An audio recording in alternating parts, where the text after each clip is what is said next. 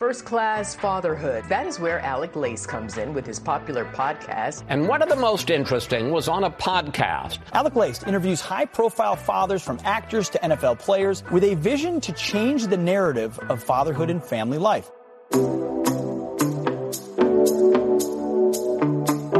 Welcome, everybody, to episode 629 of First Class Fatherhood, which is a family-made media podcast, and it is time for another Frogman Friday edition of First Class Fatherhood. Joining me on the podcast today is former Navy SEAL officer Morgan Luttrell. Morgan Luttrell served as a Navy SEAL officer on multiple combat tours. He survived a deadly helicopter crash back in 2009 in which he suffered a broken back and a traumatic brain injury. He rehabbed, recovered, and returned to the front lines. He served our nation for 14 years before moving on to help other veterans recover from PTSD and traumatic brain injuries. He is a highly educated, highly successful business owner. He also helps teach leadership to law enforcement. He is truly a blessing to our country, which he is continuing to serve as he is currently running for Congress in the great state of Texas. You can find out more about his campaign by going to morganluttrell.com. And today's interview with Morgan Luttrell was recorded on video and is available for you guys to watch on my YouTube channel. So if you'd like to watch today's conversation between the Frogman and myself, please subscribe to First Class Fatherhood on YouTube. Link is in the description of today's podcast episode. All right, and I did have the honor of having Morgan's twin brother, Marcus Luttrell, on the podcast here a while back on episode 128. Marcus, the lone survivor, joined me with his wife, Melanie. So if you want, flip it all the way back there and take a listen. I have been really blessed and honored to have so many Navy SEALs on the podcast here. You guys that listen for a long time know just how much I love that Navy SEAL mindset. I've had over 65 Navy SEALs here on the program, including Jocko Willink, Medal of Honor recipients Ed Byers, Michael Thornton. I mean, you really got to go through the archives and check out all the frogmen that I've really been blessed to have spend some time with me here on the podcast. And I had a chance to spend some time with all the frogmen during this year's 4th annual Navy SEALs swim. It was by far one of the highlights of the year, in which there's been many of them. And anytime I get a chance to be around the Navy SEALs, it's a blessing for me. I think we really need their mindset now more than ever in this country, in which it just seems like patriotism is being looked at as a bad thing or a negative thing in some way. Not here on this program. Patriotism is something that I hold near and dear. I love this country. I am proud to be from a country that produces men like Morgan Luttrell and his brother Marcus. Let's face it, we would not stand a chance in this world without them. So let's go, dads. Let's jump into it right here today. Don't forget, help me out. Spread the word about the podcast. Every father in your neighborhood or in your contact list, let them know about the show that's here celebrating fatherhood and family life. It is Father's Day every day on the podcast here. Let's jump into it right now with Navy SEAL, combat veteran, congressional candidate, Morgan Luttrell on First Class Fatherhood. Joining me now, First Class Father Morgan Luttrell. Welcome to First Class Fatherhood. Thank you, Alex. Pleasure to be here, buddy. Looking forward to it for a long time. All right, let's start it like this. How many kids do you have and how old are they? 2 sons. Lincoln is 5 and Gunner is 9. Wow, very cool. You guys done? Or you're going to try for the girl here? No, we're done. We just total transparency. We lost one. So I think that might have been our daughter. God has a plan for everybody, but we settled on 2 sons, and we have closed up the baby maker. My wife is we decided that 2 is enough. We're getting a little older. We want to enjoy them while we still have a little youth left in our system. Yeah, very cool. Yeah, we went through quite a couple of miscarriages ourselves over here, so I understand a little bit about what that's like going through. So if you could, Morgan, please just take a minute to hit my listeners with a little bit about your background and what you do.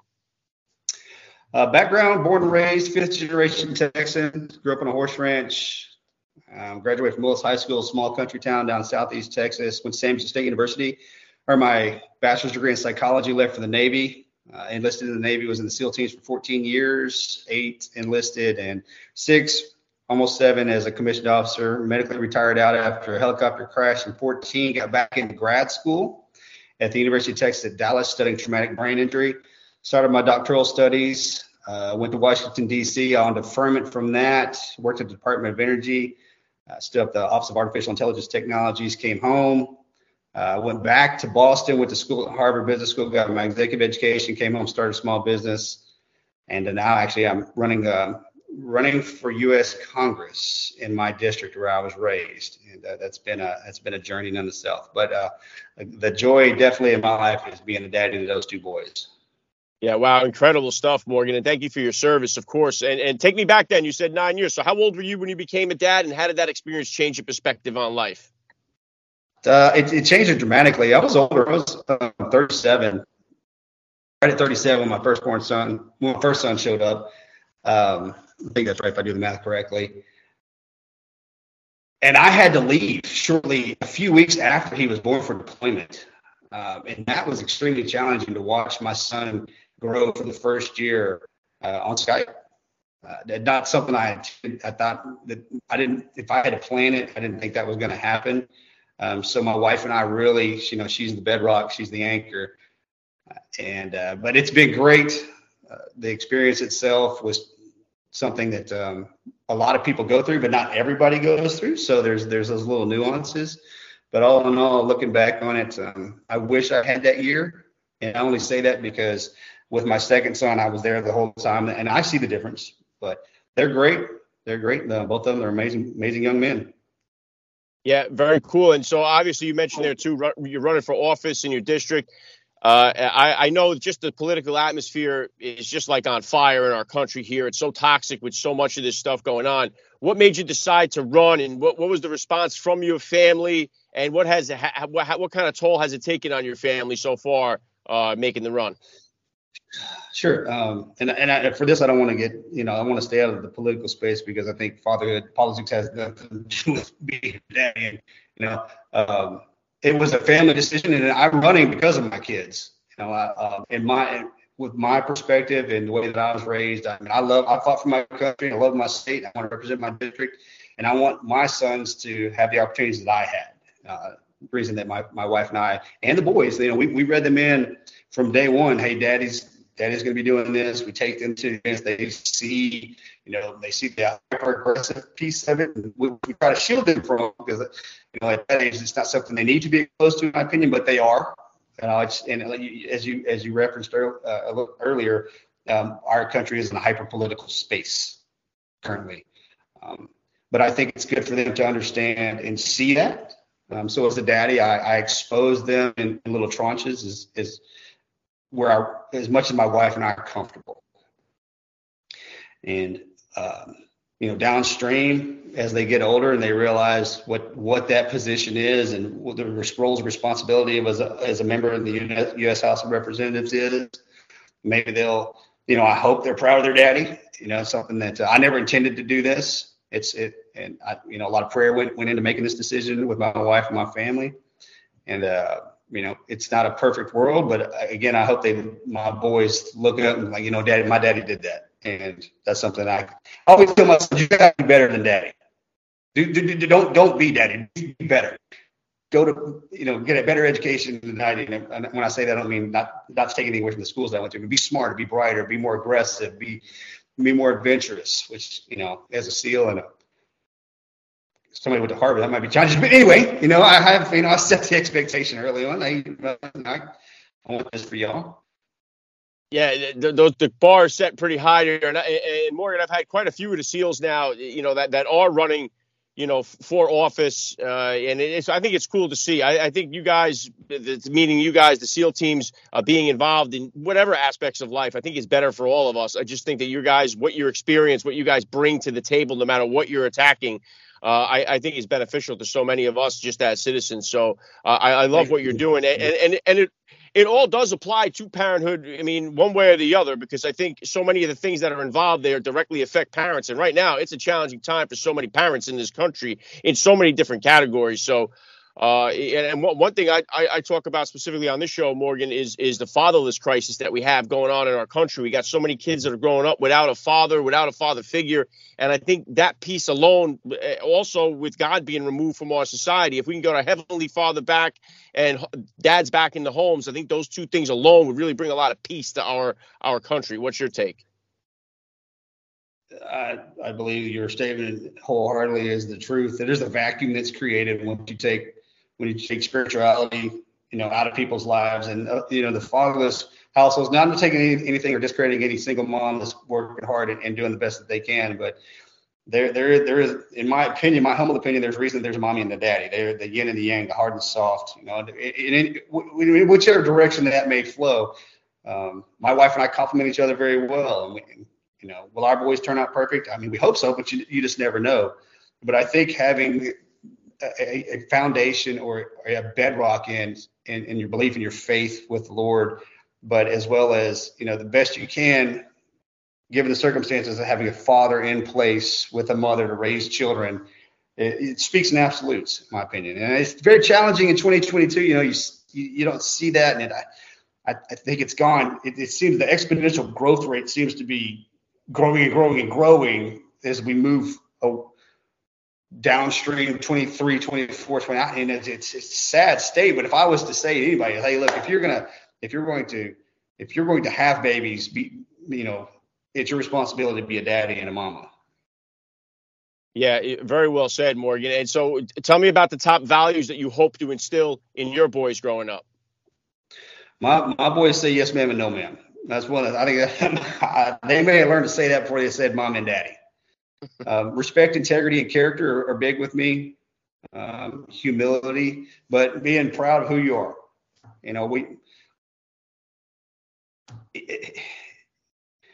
That's something that my wife and I push. It's just manners, chivalry. That's big on me. But my wife and I, we got together as the boys have grown and said, hey, look, if we can do anything, because we're making men. Period. We are making two men.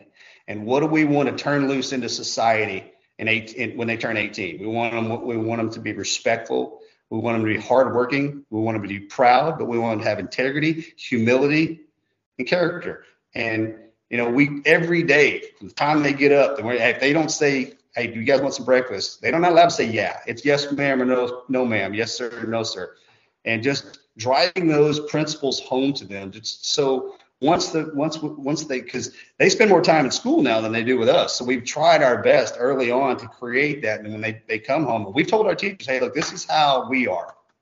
And we would appreciate your support. And those are the characteristics and the kind of the ideals that we teach our sons. Yeah, and then pushing that a little further, Morgan, I mean, obviously a Navy SEAL background, you're obviously a well-disciplined individual. What type of disciplinarian are you as a dad when it comes to the kids? And is that different than the discipline style you grew up with? Yes, it's I use a lot of the same. I don't touch my sons. Okay. I'm a big man and, I have the ability to move bones around. So my sons do get spankings if they cross a certain line. We do not stand for disrespect towards mama or ladies. And we do not lie. And those are kind of like the activation. Hey, you're going to get discipline. You're going to get the belt. What I learned that is more effective that I utilize is exercises. My sons do push-ups. They carry dumbbells or bricks. They pull tires. They do bear crawls. They do crab walks. And I don't care what time of day it is. I don't care what the weather's like outside. If they crawl, the rules are it's not like, hey, you did that, we didn't tell you not to. They'll cross a line. If they break a rule that we've had in place, I'll give them a warning. She'll give them a warning. Hey, one more, you're out. We're going outside. And that's how I operate, because those sore muscles will last for days. And when they're complaining about why their shoulders hurt or why their abs hurt or why their legs are burning, I was like, well, why are we outside? Well, I disrespected mommy. You gonna disrespect mommy again? No, sir. All right, are you sure? Well, let's take another lap. And we'll go until those muscles are nice and tight. And then for the next couple of days, when they're like, man, daddy, my legs are sore. Daddy, my arms are sore. I was like, well, why are they sore? I was disrespectful in school. All right, we're gonna do that again? No, sir, daddy, we're not gonna do that again. All right, good, because if we do, we're going back outside. And that's just the way. I mean, it's beneficial because it's exercise and it's stimulating, and it's also beneficial because they know daddy got a way of getting to you. And and my wife appreciates that. My wife is a very sweet, loving individual, and she wasn't disciplined like my brother and I were. Her daddy never spanked her, mama never spanked her, or anything like that. And when Mark's and I, man, buddy, we grew, Dad, that's how I was. I don't know, you seem like you're a bit older too. I don't know if your parents did the same thing that my parents did, but man, my daddy went straight to the whoopings. So I've changed that. I'll tell you, Morgan, to be honest with you, so many of the dads like myself that I interview, when I ask them the question, almost all of them, I mean, I'd say 90% or more say, oh, it's far different than the discipline style I grew up with. I grew up with either the spanking or the spoon or the belt or the switch or however it may be. But they'll say that they don't do that to their children. And I think, too, just like I spoke about before, the fatherless crisis, a big part of not having a father or father figure in the home is that discipline portion. I think especially with young men, with young boys, when they don't have that father figure, I think that's why we're filling up so many of the penitentiaries with kids that have no father in the home. Because if they don't find that discipline style, maybe in the military, like maybe some of the guys that did, or they don't find it in a coach through a sport, but they find it in the street. I think that's what's leading to so much of the damage that we're seeing throughout, many of the places in the country. It's over 70-80% of incarcerated individuals grew up without a father, I think. I'm pretty sure I read some crazy statistic that's the case, which is terrible. Yeah, I've spoken to several sheriffs, I know Bernard Carrick, who ran Rikers Island, and they all talk. Even I've had former prisoners in here that have talked about their experience and seeing the young men that are coming in, and it's the overwhelming majority of them had no father or not even a father figure in their life, and it's just that's why I think it's so important, man. I think that's why I harp on it so much here on the podcast. So I love the fact the way that you do your discipline style. It is different. It's almost like saying that you spank your kids today is almost like, there's obviously a big difference between spanking a child and beating a child. But it just seems like I think even more men would be afraid to even admit that they spank their child, because now we become this society that kind of looks down on that type of parenting from dads. I think there has to be consequences to actions, and a whooping every once in a while to get their attention. And it's the last line of discipline that we use, and I haven't had to do it in a while. But I'm not talking about a beating. Like my daddy beat us, but if you get a swat on the butt, hey, that gets your attention. Yeah, there's no that. How is the relationship with your kids? Because I have 4 kids, 3 sons myself, and we're working on my oldest and my youngest son, because there's some competition, there's some a little bit of trouble between them sometimes. So how is the relationship between your 2 boys? They getting along? Are they a team together, or are they competition? Oh, all of the above. So there's a 4-year age gap. So Gunner knows he's the big brother, but they roughhouse, they wrestle, they get aggressive towards each other, and I monitor that. I instill in Gunner, the oldest, that you are the big brother. It is your responsibility to not only watch after and look after Lincoln, but it's also your responsibility to teach him the things that he needs to understand and needs to know. So if Lincoln messes up, Gunner, he'll course, hey, look, you don't break that rule. Or you don't talk to mama like that, or and even in school, which Lincoln doesn't have a problem with school at all, but he's only in kindergarten. So I try to educate Lincoln by, with, and through Gunner when appropriate and applicable, and say, hey, look, you need to share these things that I've shared with you to brother, because that's your job as a big brother. Your job is to watch after and take care of him, and then your brothers, like my brother and I, man, there's a bond there, and we're twins. But I raise my sons like they're twin sons. Like, hey, look, it's you two. That bloodline is you two.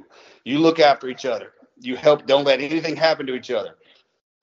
That's something my mother and daddy did for Marcus and I. Was like, it's just 2 of you. And there always will be the 2 of you. No matter what happens, it'll be the brothers. Yeah, it's an important thing, in my life, too, just to keep them.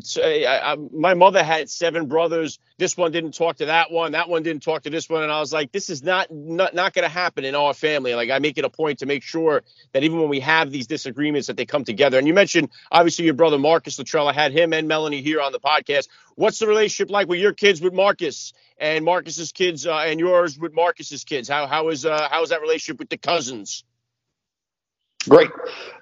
So Marcus and I I named Marcus's firstborn son. He named my firstborn son. That's how that worked. he and I, from day one, we said, hey, look, there's no separation from cousins when Gunnar and Lincoln are over Marcus and Melanie's house. We have very similar parenting styles. One of the other things, Morgan, is that patriotism has seemed to be now looked down upon so much in this country, which really boggles my mind. I just spent last weekend, I was with a lot of the Navy SEALs, a lot of your teammates at the Navy SEAL swim across the Hudson River. It was the 4th year that they did it.